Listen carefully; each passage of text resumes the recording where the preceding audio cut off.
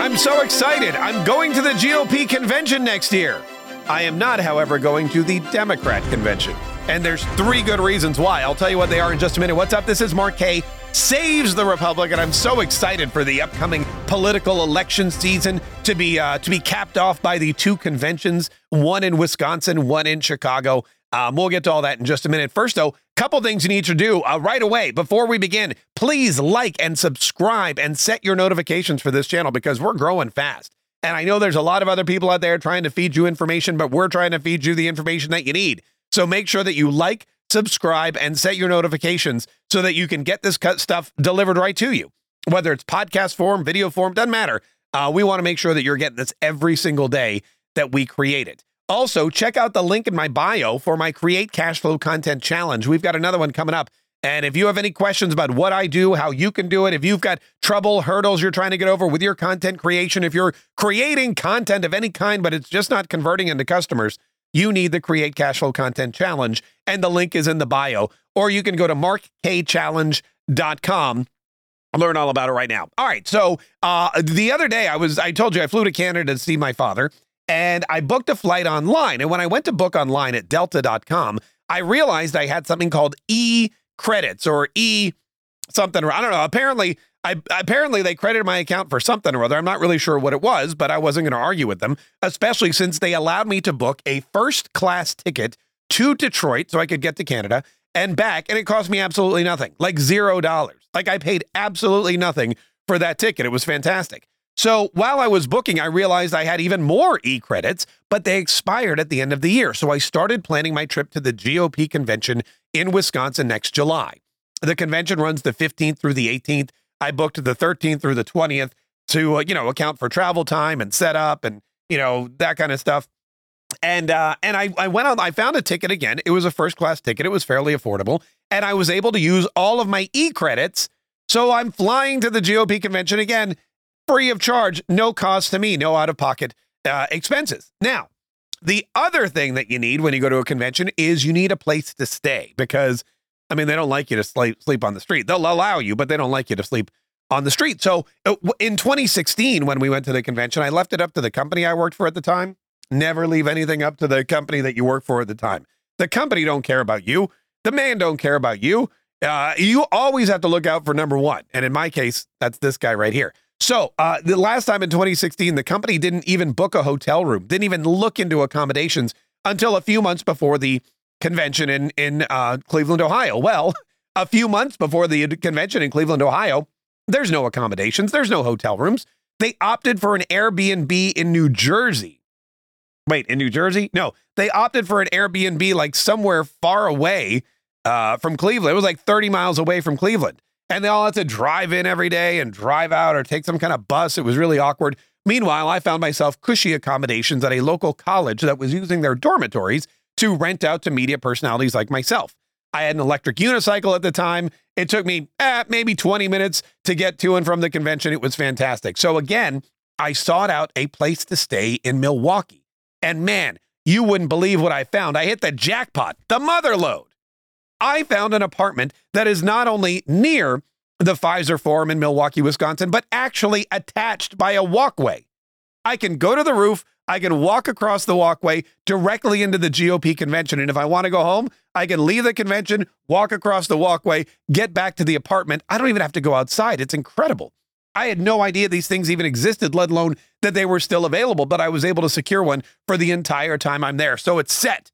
I am going to be there when Donald Trump stands on stage and accepts once again the Republican nomination for president. I'm going to be there with all of the crazy lunatic liberals who are outside protesting in their costumes and their puppets and their weird, bizarre things that they do, yelling and chanting and screaming with the bullhorns. I'm going to be there when all of the Republican Congress people and leaders from all over the country, they all come down on Milwaukee for what is the biggest party of the Grand Ole Party.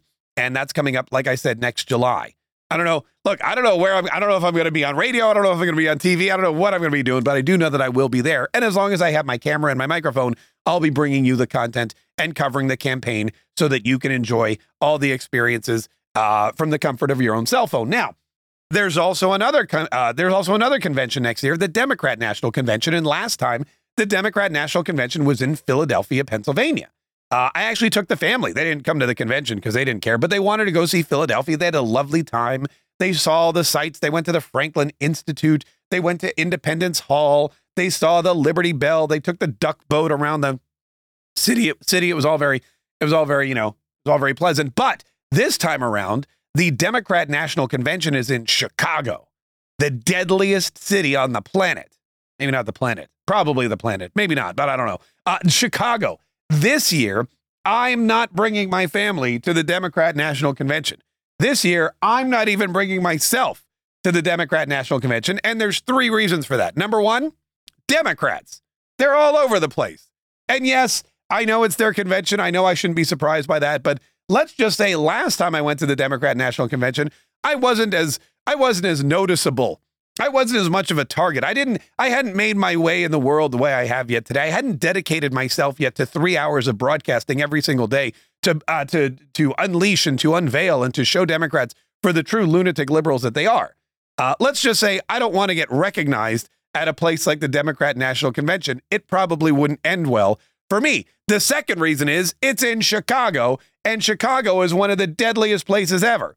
Like I said before, they have shootings all the time, shootings and lootings, and not just in the bad parts of the city, but in all parts of the city. Chicago is just a depraved city that used to be great. It was beautiful. I used to go to Chicago. I loved it. There was that whole place you'd walk along the river with all the beautiful buildings. You go to that fancy shopping area. There was a radio station. They named the street after Paul Harvey, one of my favorite radio broadcasters. Stayed in lovely hotels. It was amazing. Now, you couldn't pay me to go to Chicago. And in fact, I'd have to pay to go to Chicago, so I'm definitely not going. And then the third thing is, I just read this morning that at O'Hare International Airport in Chicago, they are using some of the space there to house illegal immigrants. They're housing illegal immigrants at the airport in Chicago because they're running out of room. Why? Well, they're all getting sent there by red state governors, and actually also now by the Biden administration and Department of Homeland Security itself. So, couple reasons not to go to Chicago. Number 1, too many Democrats. Number 2, too many illegal immigrants. Number 3, too many bullets flying around that could potentially end my life. So I will be kicking it, chilling at the Pfizer Forum in Wisconsin for 7 days, and I will be skipping the Democrat National Convention in Chicago.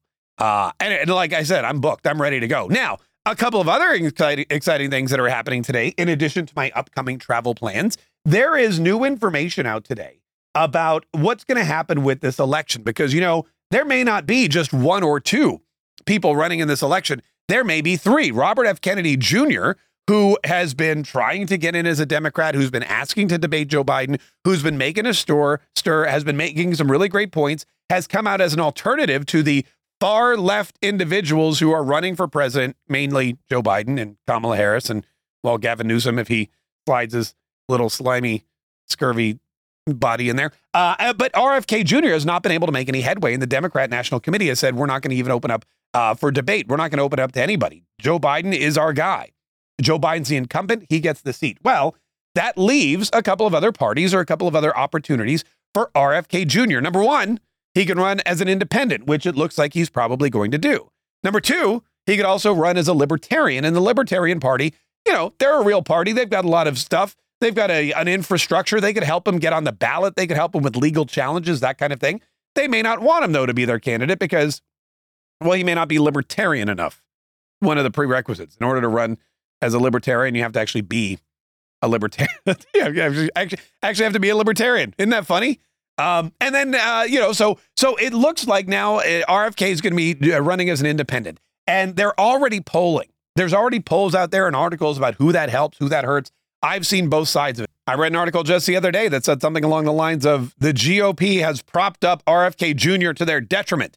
And now in polling, it seems like more anti-Trump Republicans or conspiracy theorists or anti-vaxxers or people who are conservative but just don't like Donald Trump would rather vote for RFK Jr.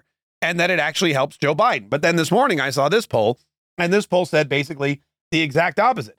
In our latest poll, we found that an independent Robert F. Kennedy Jr. would increase Donald Trump's margin over Joe Biden by 1 point. Trump scores 1 point higher against Biden with Kennedy running as an independent. So And this is going to be the new thing that people are going to be chasing.